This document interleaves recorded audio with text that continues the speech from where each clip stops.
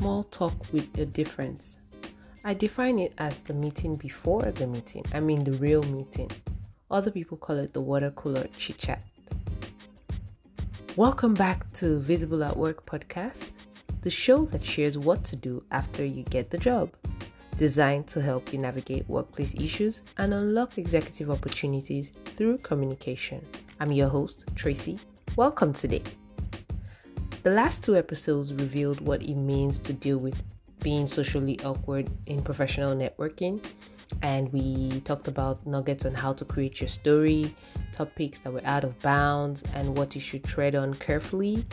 So if you didn't listen to that, go back and listen to those two episodes. They're really packed.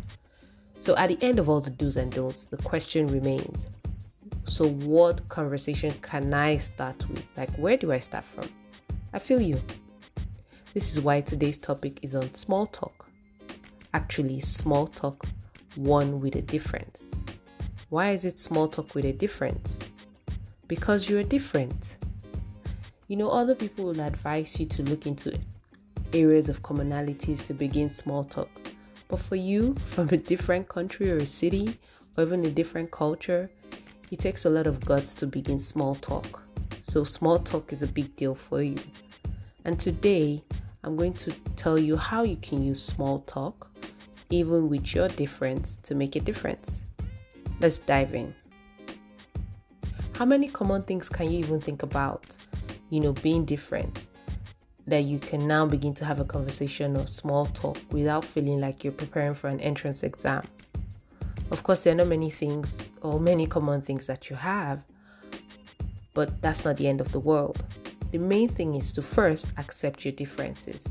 Instead of seeing it as a struggle, embrace it as an entry level to bring a spice of variety to any conversation. Accepting this difference constitutes the level of authenticity that your coworkers and employers hope to see when they say bring your whole self to work. When your employers create a safe place for you, then you become happier and you're able to share more.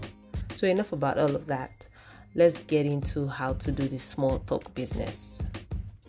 So you have to do small talk in the office or before that meeting and you really don't know what to say. First thing, we've already said it, accept your difference. Second thing, just relax. Nobody wants to be awkward, just like you don't want to be awkward. But give yourself permission to celebrate that you're there. For you to be in the midst of such multicultural team, you deserve to be there, so accept that. If not, it's going to affect your emotional well-being and even your work performance, and you don't want that. So now, how can we make small talk a big deal? In fact, recently I read about an article where people in Finland are taking small talk classes. Can you believe that? So you see, it's a big deal. They're learning how to begin conversations with strangers, especially with the influx of a lot of multicultural people in Scandinavian countries. They're now taking on habits on how to respond to when other people reach out to them for a chit chat. So you see, you're not the only one dealing with small talk. And another thing too, small talk doesn't have to be serious or an intellectual conversation. It can sometimes just be simple things, something easy, something simple. Especially, it depends on how the situation warrants, like what you should be talking about. Well, for me, with my previous knowledge of American football, I never had any previous knowledge of American football. It was just soccer, the other kind of football. But I just took an interest to American football, especially last year, watching the NFL and the Super Bowl and everything. And I was in Philly when the Philly Eagles won the 2018 championship title, and I also went into the streets, like for real. They were going to pass where I was staying, and then I just wanted to see like how they were going to celebrate, and I went out and it was fun. And you know what? It wasn't so bad after all. I watched the game and I began to learn a few things about passes and all of that.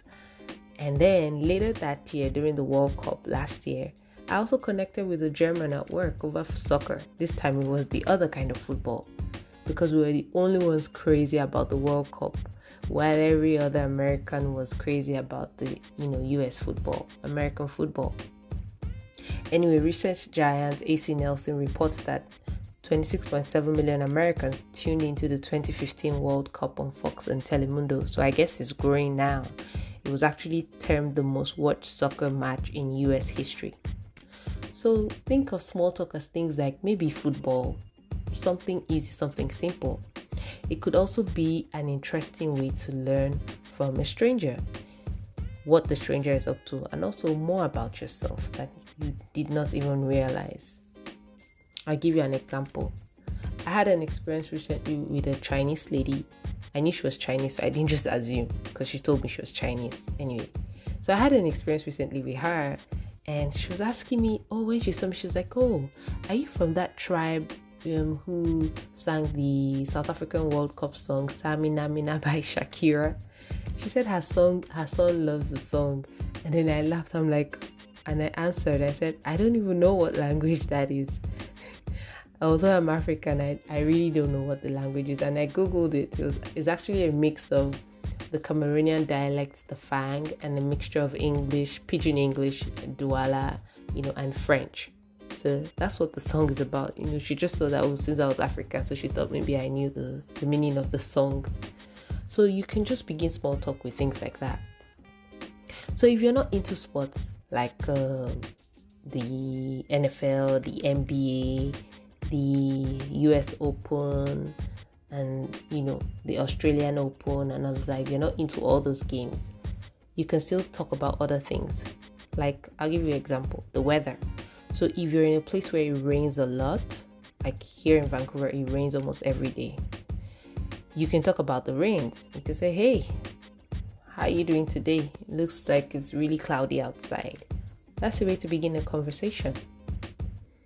You can also begin a conversation if you're new on a job and you ask a coworker you see around, what's the interesting thing you've had, working in this company? Or what's the interesting thing you've worked on since you've been here?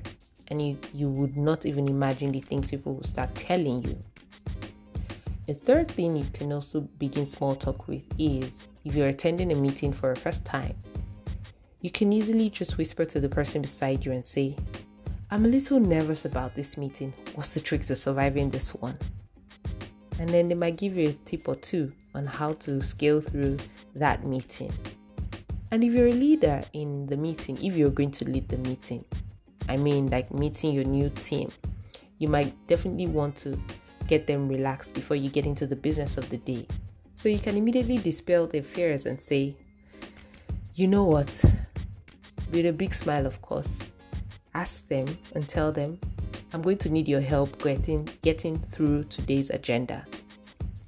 Asking for help shows some form of vulnerability from you as a leader, and it also gets them to just relax and just get to want to know you better.